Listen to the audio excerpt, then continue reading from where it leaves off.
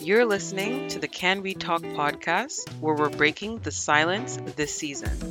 Join us, Kabasiji, yes, she's a Muchiga, and Belinda, also known as Muna Kampala, as we unpack some of Uganda's taboo topics. Tribalism, classism, sexism, the three isms of Uganda. To have a conversation on one of these topics, it's hard to ignore speaking about the others.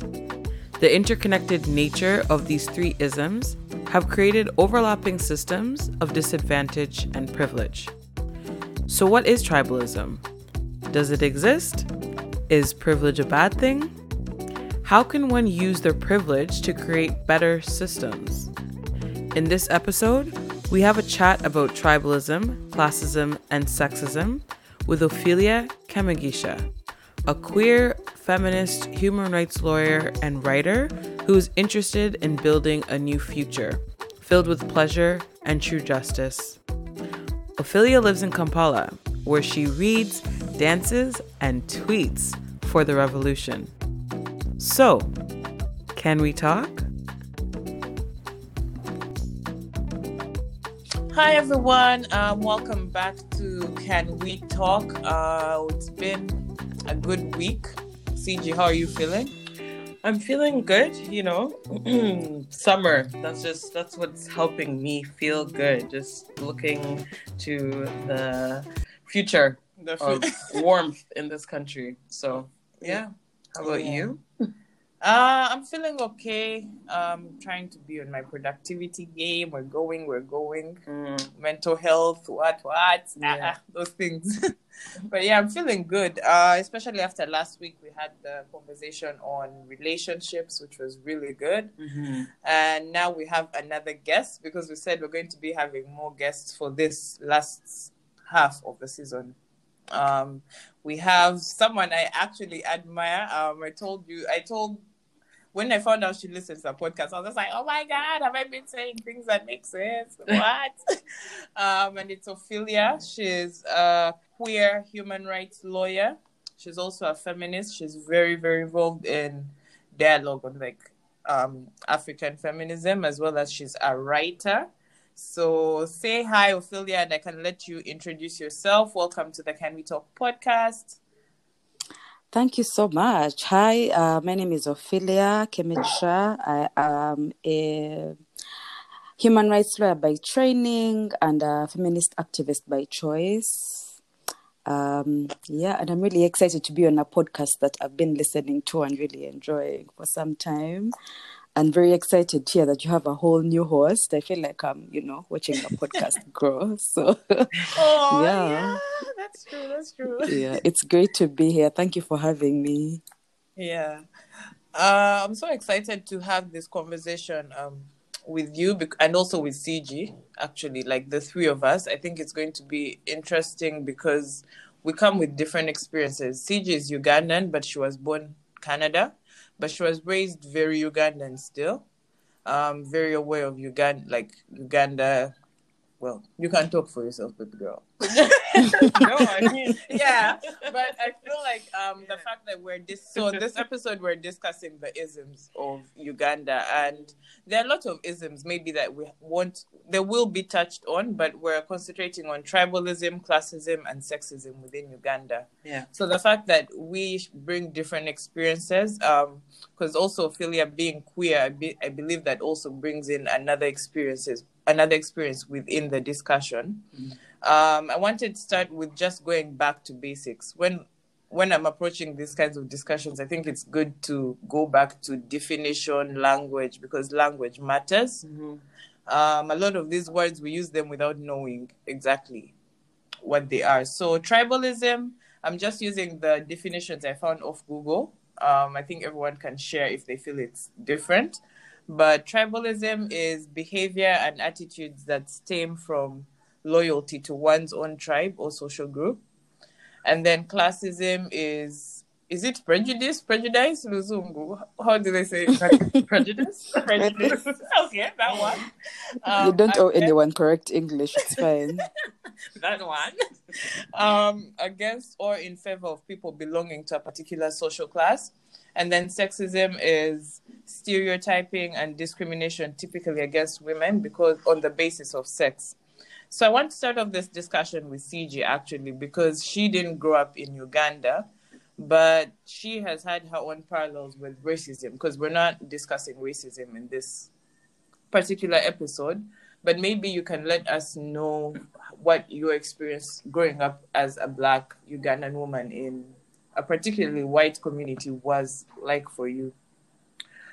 So it was definitely difficult, and I know on like other podcasts I've kind of touched on what I experienced, but in summary, my family was the only Black family for some time in the city, town I was born. And so that obviously brought challenges where I be thinking I was born in Uganda just because of how my parents raised me. Like they didn't ever tell me that, but it was my own thoughts, children. And I would tell people at school, like, yeah, I was born in Uganda. And they'd ask me questions like, oh, do you play with monkeys? And, all of the typical stereotypes that people who are ignorant say, especially as kids. And so over some time, I just always had like a conflict with my identity and like, where do I fit in exactly? And it definitely damaged my self-esteem, and to the point that I know it's now I'm recovering through and healing through the damages, honestly, that it did to my spirit and self-esteem. But what's interesting is even though, I wasn't born in Uganda, because of the Ugandan community, it's like within that community, there was still obvious tribalism things going on. Like one time there's this girl, she's in Uganda, and we had some fight on Facebook like years ago. And I think I said, Gwe, something. And she was like, Gwe, isn't that a Muganda term? And I'm like, because you're Muchiga? Yeah. And in my head, I'm like, I was going to say we're 5, but it's like, we're 15. Why does that even matter? And especially me too, being kind of lost in this country, trying to hold on to an identity, now kind of being pushed from even saying a Luganda term. I was like, this stuff is just silly to me personally, because I don't know the depth of it. I just hear and see the depth or like the effects of it with the Ugandan community who's now in Toronto, Yeah, and I think CJ has also shared with me before also about like the Ugandan community here in church, how you saw also like the way the groupings are, like those things that we don't talk about, like, but the tribes from certain areas always have to, maybe they'll put up events by themselves or things like that. For you, Ophelia, how have you experienced tribalism, or what's your experience with tribalism in Uganda growing up there? Up to now, actually, because growing up may be different from how you're seeing it now, Yeah. I mean, I think that this discussion is... It's interesting that you asked me, a Nyankole woman, to come and speak about tribalism because... well, we'll get into that. But I wanted to start by chipping in on the definition. So in recent times, there's been this push towards just like removing the word tribe from our vocabulary, because originally it was really, of course, it's like most words, it starts out harmless. It just used to refer to like a division. Yeah, it's like a Latin word. And then later, when we come into colonization, it's used in a very racially charged manner. Yeah, so like white people basically looking at us and thinking these people are savage, they are primitive, and now, that being called tribal. Yeah, and even now when you see articles by certain white journalists, you can see that those things coming through, referring to these tribal tensions as if they are so different from their own experiences back home. So I think that the term that I usually prefer to use is ethnocentrism, and I'm going to explain why.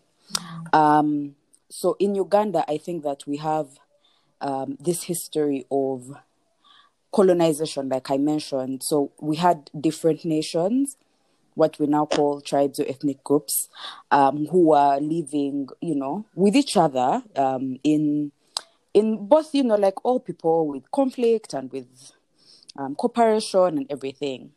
And then we have these colonizers come and just lump us together and say, you're now called Uganda.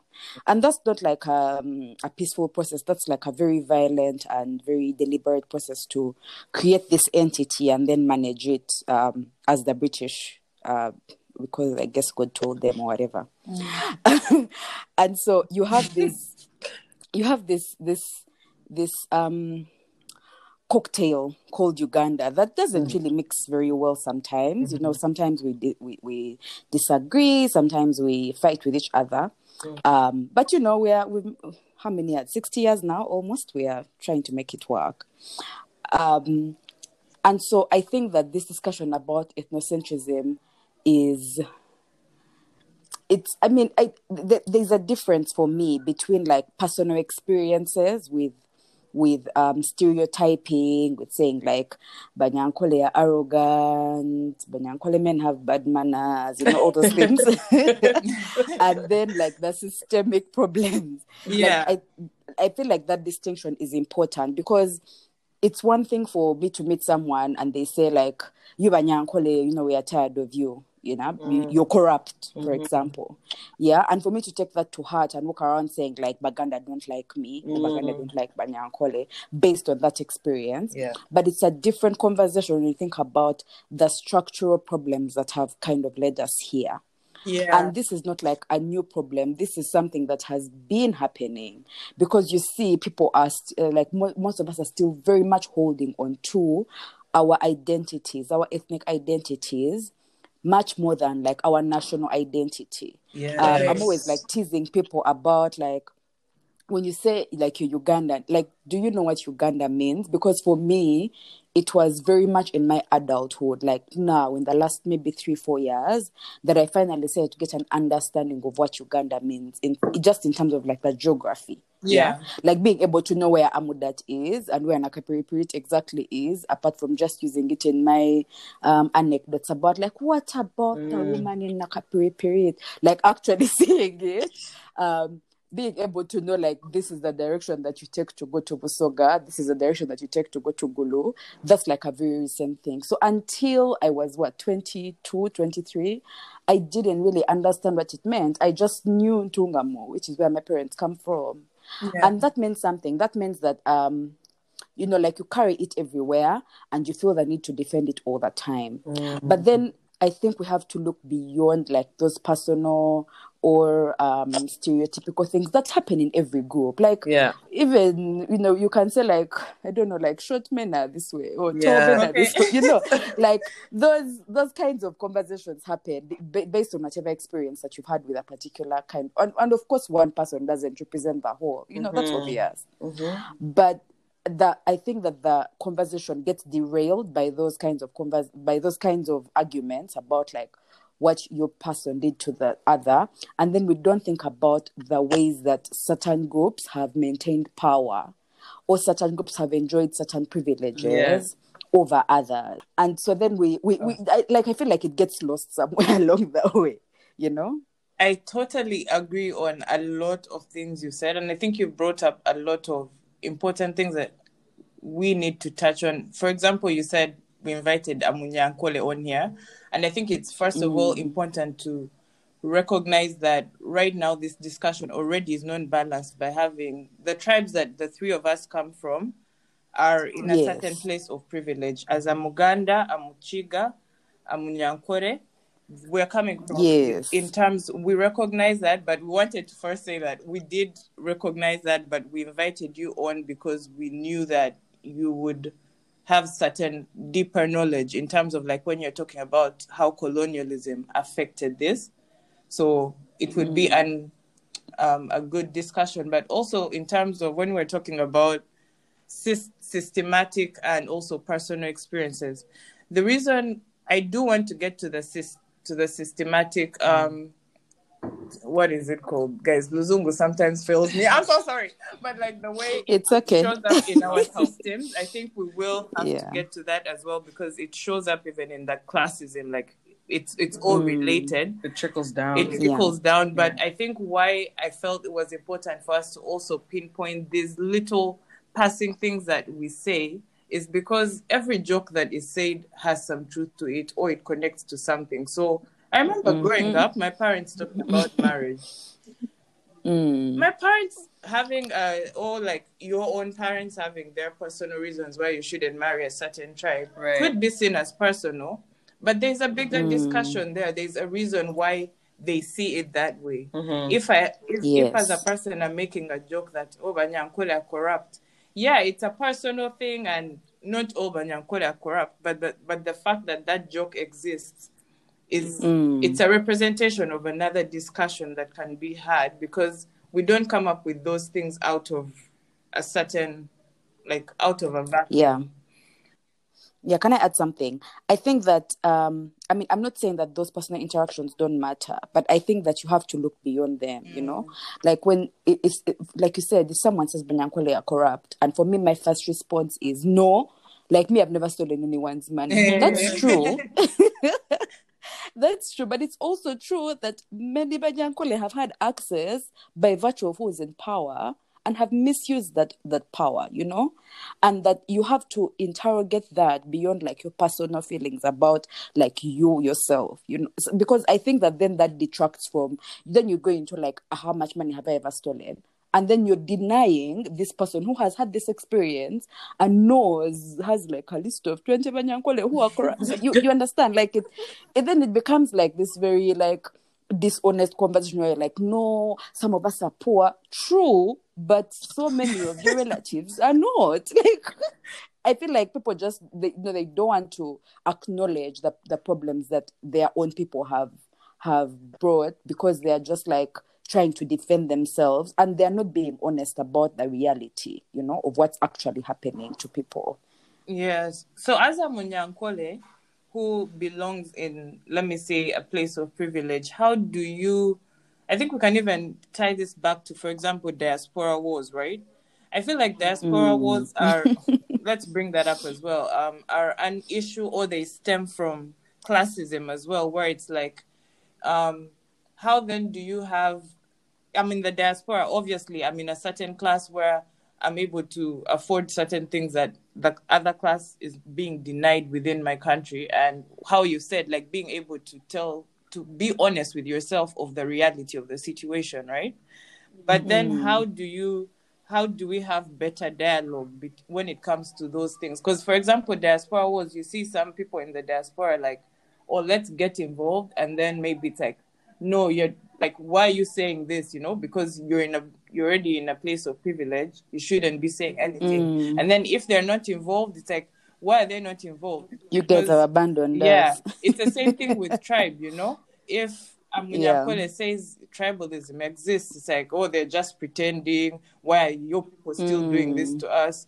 Or what? So especially as you who's very involved in like dialogue and systematic change, how can the conversation be had better? I think even CG can add on to the whole diaspora thing, because she has experienced that more than me. Yeah, recent diaspora. I think that what I found very helpful is really keeping quiet.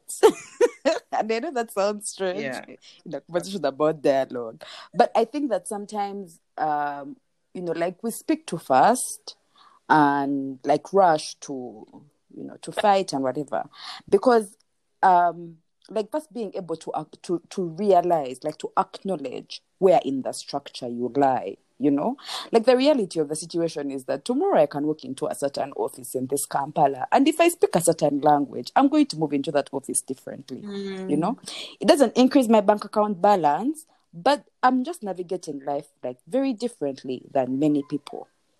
Like the truth is that my name appears on applications, and some people say, and they're like, oh, one of our own, you know. So I think being able to realize, where do I stand in this structure? Yeah. Because for me, when I realize that where I stand in this structure is in a place where currently, not always, but currently, my people are eating, as they say in Ghana.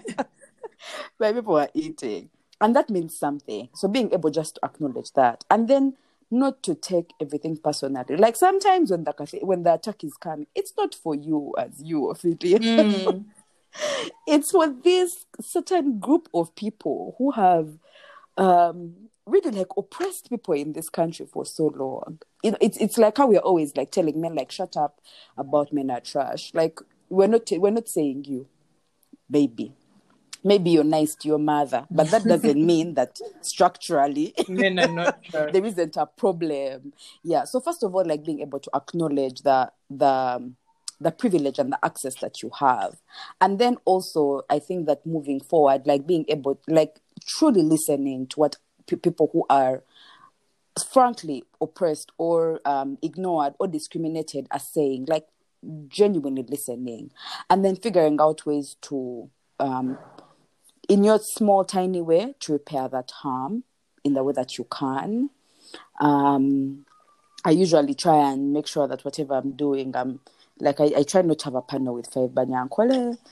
If we have 5 Banyankole and I'm number 6, I'll be like, hey, but you guys, perhaps. And I learned this like quite recently from a friend of mine, Rosbel Kagume, who says, no, there's too many Banyankole on this panel. Mm-hmm. Because, I mean, the reality is that many of us have gotten into school and gotten into public spaces and, we end up being overly visible and forgetting that Uganda is not Ankole. They are very different. It's a bigger thing than that. So I think that being able to listen, like to truly listen, and then to engage with people honestly, because I think that these conversations are quite dishonest, and sometimes it's not even intentional. Like you're just rushing to defend yourself because you're feeling personally attacked, and yet there may be like a bigger problem that we can actually work together to solve, if we really like pay attention instead of that like rushing to be like, oh no, even yesterday I gave money to the poor. Like, yeah. But that's not the point. Like, yeah, I think that's what I found helpful. Silence and being able to allow people to express themselves and then to engage in a way that, that makes sense. Of course, I'm not saying like people should be able to abuse each other however they want, but I think that sometimes that abuse comes from you responding poorly, Yeah. It's interesting as you were speaking and talking about, let's say, like 4 Banyankole on a panel or 5, however many you said, and not wanting to be the 6th one, like wanting to, mix it up. Because here, like, so my mom's a Banyankole, my dad's Muchiga, but like we're the minority, you know what I mean? So like within the Ugandan community and like this subject too, like it's one of those, like when you said you just keep silent, like I kind of avoid it in so many ways because I've heard so many different comments or have felt like an outcast in certain situations because the whole tribal thing. But luckily, our generation and the friends who have either been raised here or born here, Ugandan friends, it's not that deep for us. But then there's some where it'll come up or they'll feel uncomfortable maybe talking about the whole thing with Banyankole in Uganda because I'm around. And I'm just like, guys, why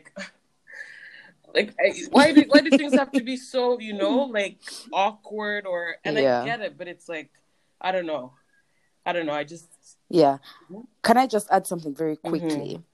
I think that the thing about ethnocentrism, like what makes it a bit complicated, or tribalism in our context, is that it's not as clear cut as race. Mm-hmm. It's not like white people, black people. Right. It's quite complex. We have these systems and attitudes and practices and all these things that intersect to create this very complex problem. Mm-hmm. So I don't think that it's fair to say necessarily that Banyankole have in Uganda. I don't know if that's like a fair... Sorry, what did you say? It cut out. Thing to say. What did you say? I said like Banyankwali have the most privilege in Uganda. I it's feel not Baganda that privileged too, straightforward because there is also the fact that Baganda have that's a very good point, that there's a particular privilege that Baganda have had by virtue of having been like at the central of and the this Uganda language, thing. if you think about it, The language is a lot of like it's complicated. Like there was a time when Langis had a lot of privilege in Uganda, way more than other groups. Like there are all these. It's not straightforward. It's not like in all situations these people are in charge. Because for us, we've had like a more complex history than just like white and black. And these things are maintained by all kinds of things, marriage ties, and it's because I think we are like way more mixed into each other. Like there's this like very specific segregation that happens. So I think whenever you go into one area, then you miss the nuance of it because it's not that straightforward. I saw someone explain it in a way like for Uganda, when you say that it's not straightforward, she explained it in terms of whichever tribe, and I think this happens in Kenya too. Whichever tribe is closest to power at that time ends up being the more privileged one. So when Idi Amin was in power, their people were more privileged. But the reason why right now it's a bit different is because the current tribe has been closer to power for a long time. That's why there's that big focus. But I wanted to switch the conversation. When you talk of, you said something in the beginning that I actually want to go back to. You said realizing like Uganda, and then you like your journey of then realizing like how you're Ugandan and this. For me, it actually happened the other way. Like, I always grew up so Ugandan. Like, my dad made sure we traveled Uganda. Like, I loved Uganda. But now that I'm growing up and learning more about what the Baganda did, my ancestors and things like that, I'm beginning to identify and even accept. Like, before, I never used to openly or happily say I'm a Muganda. I even felt some kind of shame around it. I guess that comes from school and things like that. But now... colonialism as well.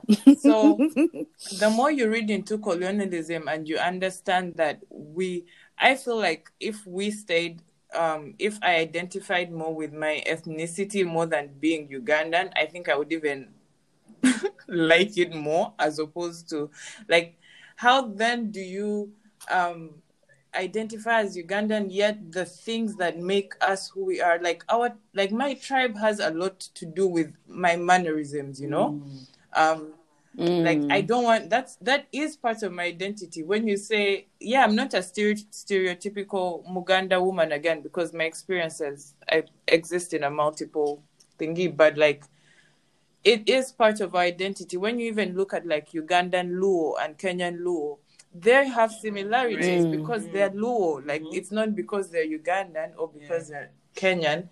I mean, Siji grew up here and she feels like, yes, I am a Muchiga. And she, I've had to find something, because when you're being denied left, right, and center, you're like, okay, you go back to what daddy says. You're Muchiga. It's the same thing even in sexism, where I see a lot of women as we're like, we're feminists and we're fighting for women empowerment. There is still power in accepting that you're a woman, like accepting the power we have as women and not trying to be you get what I mean? Better than. So like, where, I don't know, that balance, like, because especially with intermarriages going on in Uganda, a lot of us, I know a lot of kids can't speak their language, and I think that's a problem. Because they should be able to speak at least one local language, because it's going to die out, So where is the conversation for that, you think, in terms of our generation? Because we're intermarrying, like we're going across intercultural marriages way more than our parents. They still say those things of, I think. Or being surprised, like, she married a Muganda, but... Like, I've seen like these days I see a lot of weddings between like people from the north and from the west. I think that was unheard of in My cousin. Yeah. Yeah. That's So true. Yeah. Wow. It's one of those things that I'm still trying to figure out myself, like being able to maintain that balance, especially now that we're going more into like decolonizing and things like that. But I've been reading a book about Kabaka Mwanga, and it describes the kinds of relationships that like the different nations in Uganda had with each other, colonialism, and it was very much like similar to now. Like there was a lot of movement back and forth, contrary to what we think that they were laws. There was a lot of trade, even marriage. Sometimes it was, of course, very violent through wars where they would go and just like steal women and bring them. But anyway, but you know, those things were happening. Interacting with each other is not new. I think that if we are interested in maintaining this colonial project called Uganda, like if we're interested in moving it forward, we have to, of course, like that starts with being able to identify with your own people, but you also have to move past that, and be able to recognize other people as being as Ugandan as you. Like other Ugandans also deserve education and health, and you know, to also be able to live and to enjoy this country. Like it's not just your people who deserve nice things. I think that's the kind of attitude that I would like for us to have, like for us to have like a more egalitarian view towards each other. I am very much a Mnyankole, like I'm a very proud Mnyankole. I can speak the language, read it, and I'm very grateful to my parents who like insisted, and I grew up in Buganda. So for them to teach me my language was very deliberate. Like I literally had to sit down with my mother and learn how to write Runyankole, speak, like everything. And you know, they thought that was important, but it was also important for me to learn Luganda, to interact with other people that I was with, and not to just only have my 10 Banyankole friends. And like, because it's not realistic for you to live in this country and then to act like other people don't exist, or not to treat them with respect, like all the time, just constantly denigrating them. It's ridiculous. I think that there is a way to do it, and it's not even strange. Like our ancestors were getting along with each other. They fought, but they also got along, you know? Yeah. I'm sure you remember like a tidbit of history of Kabaka Mwanga working with Omukama Kabalega to fight the British. It's not because they didn't meet in the guerrilla war. They had been like interacting with each other way before that. So it's not like it's very strange or it's very new, and it's not like it's impossible. I mean, I think that it's something that we can do, because it's just a matter of recognizing the other people as human beings as well. Yeah. I think my own experience with that recognition of other people, as well as you talked of access to resources, I think classism for me was a big thing. Like I grew up in privilege, middle class, you know, but the way my dad raised me, he grew up like poverty. So by the time we came around, he made sure that so you got those stories about how he walked to school without I got that story up to now. But even beyond the stories, he made sure like we would spend weeks, you know, with people. You talk to people, and then even my own experience as I grew up as an adult, you know, you're in Kampala, you start, you know, getting out of meeting people only at Bandali and meeting some other people in like different classes and seeing the reality of the situation. Like, you know, before it's easy to be like, those people are poor. That's what people will say, you know. But then once you get to talk to them and you understand these people have hustle, but the system is just not affording them access to these resources.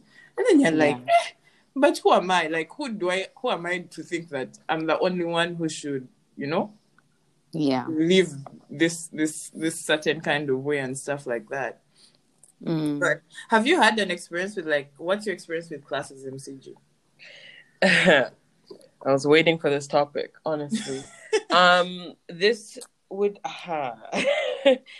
this is like the one thing that I find is probably more frustrating for me when I'm in Uganda or even within the UG community than the whole tribalism thing, because of my dad. Like, I feel that people have just automatically always had these assumptions about me or treated me a certain way because of my dad's profession. And I just it's almost like I've had shame in so many different ways of even like saying my last name. Like going to Uganda, literally, I remember there was a time that my older sisters and I were walking. We were walking away from my uncle's home, and because we pretty much wanted to go partying and we weren't allowed to, so we were like escaping, and hopefully he doesn't hear this, and jumping. And the police came. First of all, seeing police in like army style trucks and everything, like it was so new. I know for me though, in Canada, that's not normal, right? Yeah. So I'm like, oh my God, this is so intense, not realizing that's the norm. That was number one. It was dark. We were with my cousin's bodyguards, so we're okay. But then they stopped and they started asking us, who's your dad? Who are you guys from and everything? And my sisters were trying to like answer whatever. I'm like, say Chizito. I'm like, just say any, like, not common name, but a name where it's not my last name, because not, like, my name isn't common, even, like, within, like, Mulera. You barely hear that name, right? Like, Kemigisha, for example, or Mugisha, you can hear those names. But Mulera, probably, not Mulera. Oh, yeah, Mulera. Yeah. So, so I just find that whole thing of people just, like, I don't want to, and I'm again trying to work through that to be like, it's okay, but I want people to know me for me as an individual. But don't you realize that that's hard to do? Like, it's like the way a white person, like for me, we've talked about this, I had shame around it as well, but then I realized that I was like, I get it, like I meet bare white people who are nice and we become friends and stuff. But because of their access, like when I meet a white man, I'm sorry, like you come up to me as a white man. Like that's what it is. And and I may get to know you and you may be nice and we may we're gonna be friends and stuff like that. But because of like not my own experiences, but also what white man is, I'm going to take you as a white man. And then that's how, like, that's why I kept quiet about it. And I said, let me concentrate on being Belinda. Because but then it's still... Yeah, but, like, you can't ask people. Like, you can't but that's different. Yeah. Someone who's white, you see it, there's the whole stereotype. Your name is what being white in Uganda. Yeah, but I'm just saying, I think it's ridiculous. To me, I think it's the most ridiculous thing, and I would rather just that not be a thing, personally, because of my personal experience, or even just... Not just that name. Now, even my cousins, I'm not gonna say their names too, but the same thing. It's like, but you're now that's part of recognizing privilege. The fact that it is, but I'm saying how it makes me feel and how I do not like that. Like, I think that goes back to remember what she was saying, like the Banyankole thing, where you just have to be like, okay, they're talking about. You get what I mean? Like, if they're attacking, like, sorry, Ophelia, I think you're like, what the hell?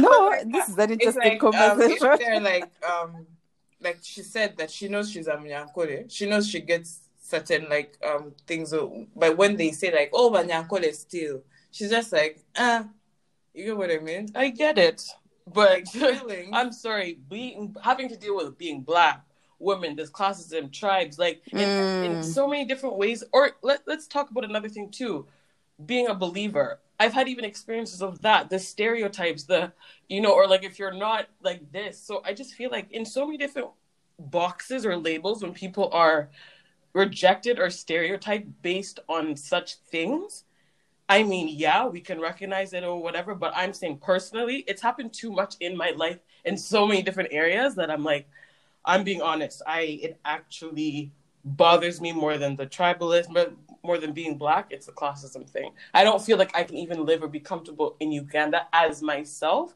because of it. I agree. Like, it's definitely one of the reasons I left Uganda. Like, I was like, yeah, and it's a privileged decision to make, to be like, I'm out, because you know what I mean? Yeah. And yeah, but then I for me personally, I still feel like, I guess because of the realities I've seen of like other people, I'm just like, you know what? I'm gonna do what I can do. Like we talked about with the podcast. I was like, I'm gonna do what I can do with my privilege. And I think that's something we can also recognize, you know? Where it's like, yes, but think about this. If you grew up in a country like where you were every day, you were recognizing that you're different. You're now trying to find home. Right? Now you go to Uganda to find home, but yet you don't find that home because of those things. So I'm just saying it's different. It's easier if you haven't been experiencing the same like obvious like differences, right? People won't know automatically where you're from in Uganda unless this plus this. Here in Canada, they will know I'm a Black woman from time. There's no erasing it. So being like, you know, the formative years of growth, right? As a child, to have my spirit damaged based on my race from that age and to now try to find my identity, and now that's a thing, like, it ain't easy. It's going to take some time before I can get to your level of recognizing it, owning it almost. Right now, I'm not in that space. Yeah, and I recognize that. I think I also, like, it's the difference with growing up in Uganda and then having grown up here. Because even in Uganda, I remember like my northerner friends, they were made fun of before they even spoke, because everyone could tell they're from the north, you know? So I think seeing those things also like, I mean, I also just understanding like the Ugandans who have grown up in Uganda and they've hustled, they've watched their parents hustle, and nothing has ever, like, they're still like life is just not working for them simply because they're in Uganda. Like nothing else. If they were in a different place, they would have access to their resources. They would this. I think it helped me understand it. So I see what you mean, that your experience is different because you grew up here, and home Uganda for you is supposed to be a safe space. And I'm not privileged in Canada because my dad's a doctor, because I'm Black still. I'm a woman still. You know? Yeah, like you're not privileged here, but then back home you're facing the effects of privilege, if I should say. Yeah, it's just too much. But anyway, it's a lot. Where can I just be? But anyways, this me have decided in this world, the only place you'll be is where you create your own space. Yeah. As a woman, you're gonna go be like, you're a woman. Because yeah. What is your take, Ophelia, on this whole? You've been listening to us go back. I've been enjoying being a listener again. It's like I have like front row tickets for Can We Talk? This is me and CG going back. I love it. Anyway, I think that classism is really it's really interesting hearing CG's experience with it. I think that we're living in this really strange time where things are just like upside down. Maybe it's just me, but things go upside down for me a lot these days. I think that there is just like this, again, like this, we have to like move past like the personal to the structural, because classism is basically just like the entrenched hatred of the poor. Like, just because life hasn't worked out for you, you just like, everywhere you go, you're just treated very poorly. Yeah. And I'm sure I remember, like, in primary school, Belinda, you're in primary school here. This thing that we used to talk about of the cycle of poverty, where you're poor because your parents were poor and your grandparents were poor, and your children are going to be poor. Yeah, so they tell you that every time. Yeah. So wow. People who are stuck. Why are people like that? You don't even remember our primary. It's just abuse, you guys. Man. So you're stuck in this. It's interesting to wake you up and tell you, if I know your parents, continue sleeping. If you know I don't know your parents, you better wake up and go to prep.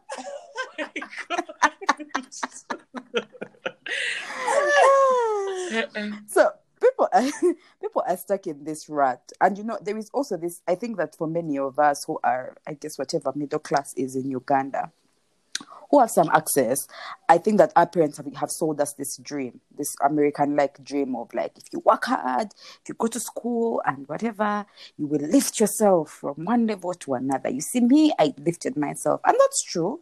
And they did. But it's also true that more and more, like the more we move into this very like westernized, capitalistic kind of way of life, that thing becomes less and less possible. More and more, if you have access, you have access, and if you don't have access, you don't have access. And more, the bootstraps thing doesn't work. Like, people don't have boots, so they have no bootstraps to pull themselves up by. And I think that a lot of the time we do this thing where we either pretend that poor people don't exist, or we just like treat them badly, or we ignore when bad things happen to them because they are not us, like because they are not our friends, or they are not in our OG group, or like we allow the things to happen until like it's very, very, very close, like your cousin. You're like, oh my God, like it's not fair. I think that's when you see it.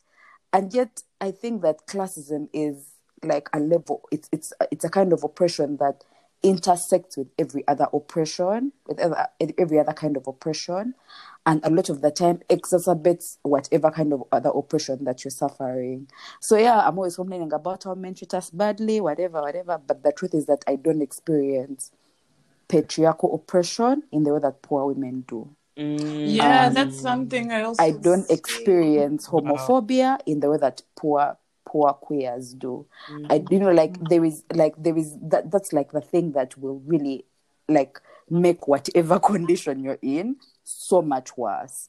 And if you have access, you can navigate some of these other oppressions better than a person who doesn't have that access. That's true. And so I think that that's like where we have to, like, that's the thing that most of us fail at. And I'm not even going to like exclude myself and say I'm some angel because we'll sit in our air-conditioned bedrooms and talk about things without even thinking of like people who are not us.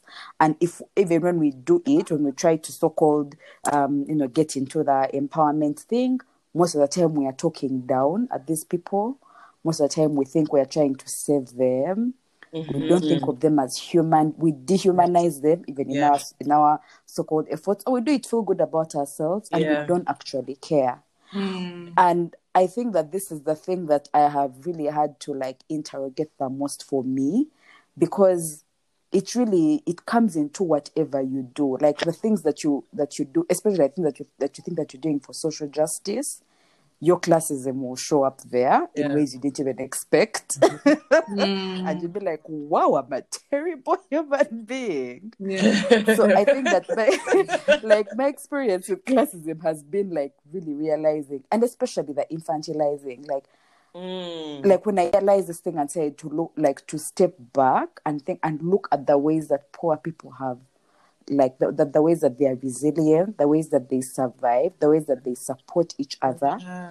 I have so much to learn from them than I have to teach them. Right. And I'm not even like going to show up like, oh my goodness, guys, now that I'm here, everything is fine.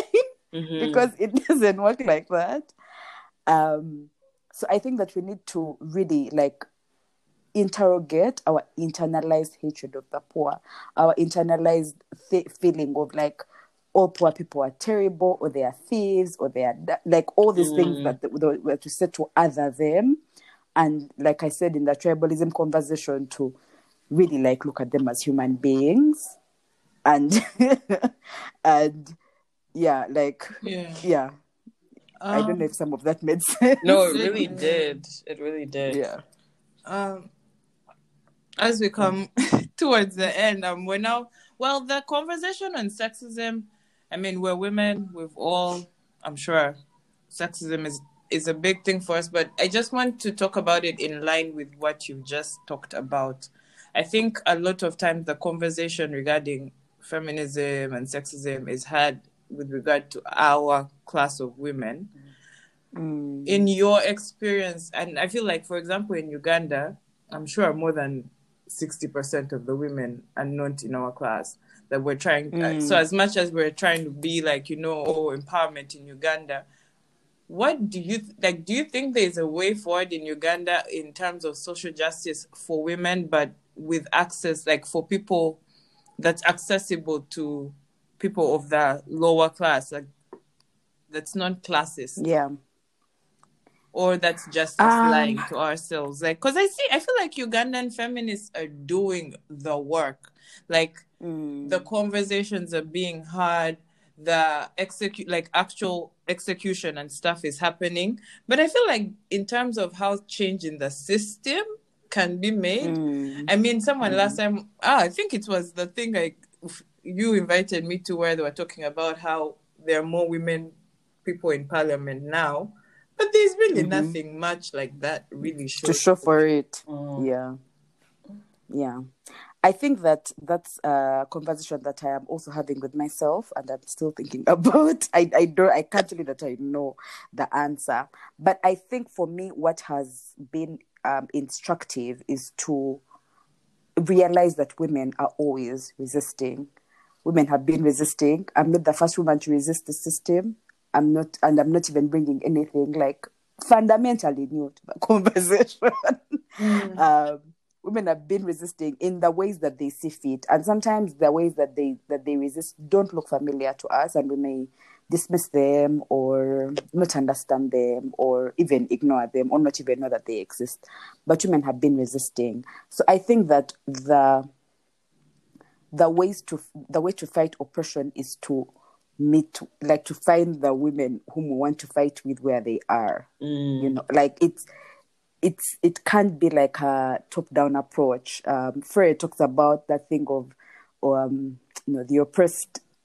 Like, you can't talk down to the oppressed. The oppressed know oppression better than you. Right. Who is not as oppressed as them. Yes. So you can't show up and just be like, oh guys, you're oppressed. They know. I can assure that they know. Many of them know. Most of them know. Most of them know. They've been being oppressed, and they've been thinking about ways of resisting. And so I think that the future for me looks like supporting what they are doing, plugging into whatever it is happening. Women in our market have like these committees that they form to fight sexual harassment in the market. So when you come with your little campaign and you put up your posters, like you're working backwards. They've already created the system. They've created ways to report. They've created sanctions. They've been organizing and fighting for these kinds of systems to exist. So when you show up and just like, oh guys, sexual harassment is bad, they know. Like this.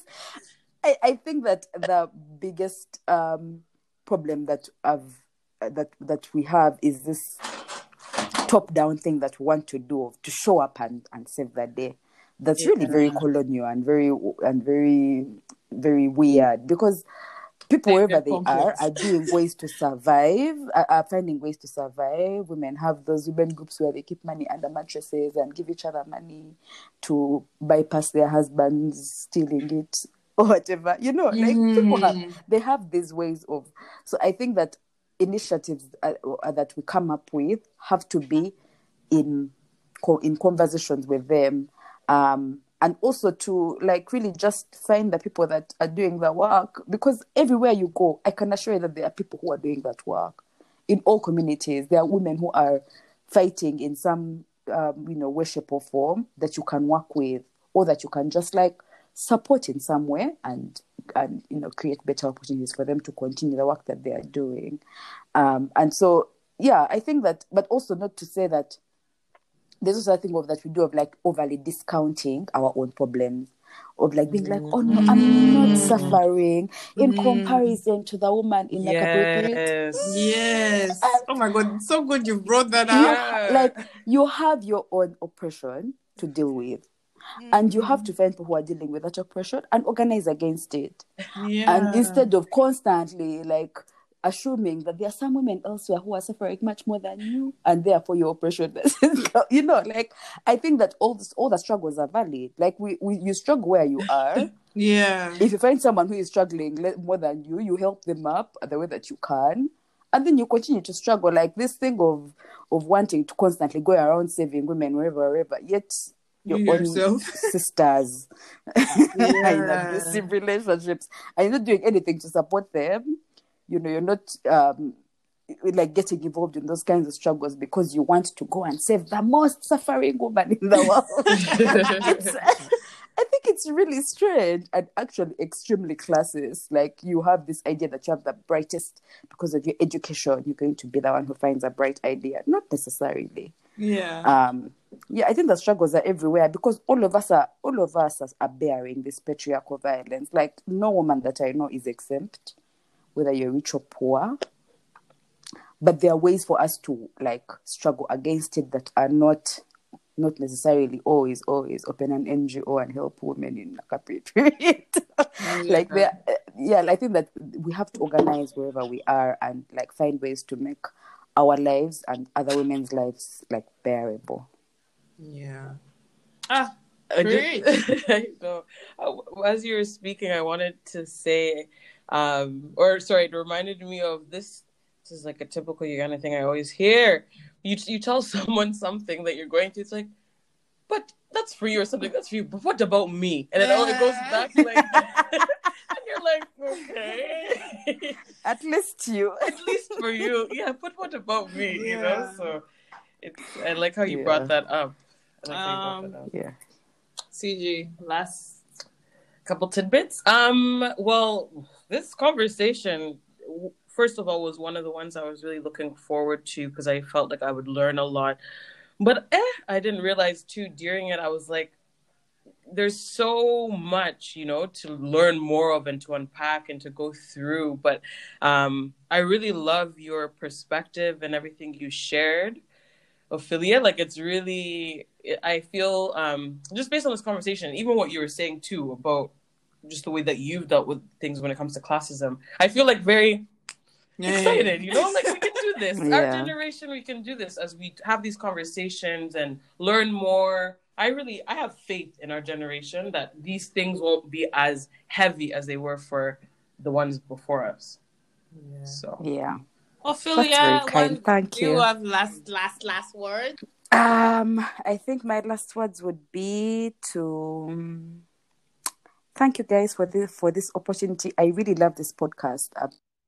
For new podcasts, and I love Ugandan podcasts, so I was really excited when I found this one, and for having me. It was really wonderful, and I really appreciate both of you sharing yourselves with us. I know it's not easy. I know it's work. It's not. Thank you for recognizing that. Thank you. It's not. I'm sure you actually really got like. Thank you for listening to this episode of the Can We Talk podcast. We hope you enjoyed the conversation. If you wish to continue the conversation or stay up to date with what's happening here at Can We Talk, head over to the website at www.canwetalkpodcast.online. You can also check out the description box if you'd like to connect with us on Instagram. Until next time, let's keep breaking the silence.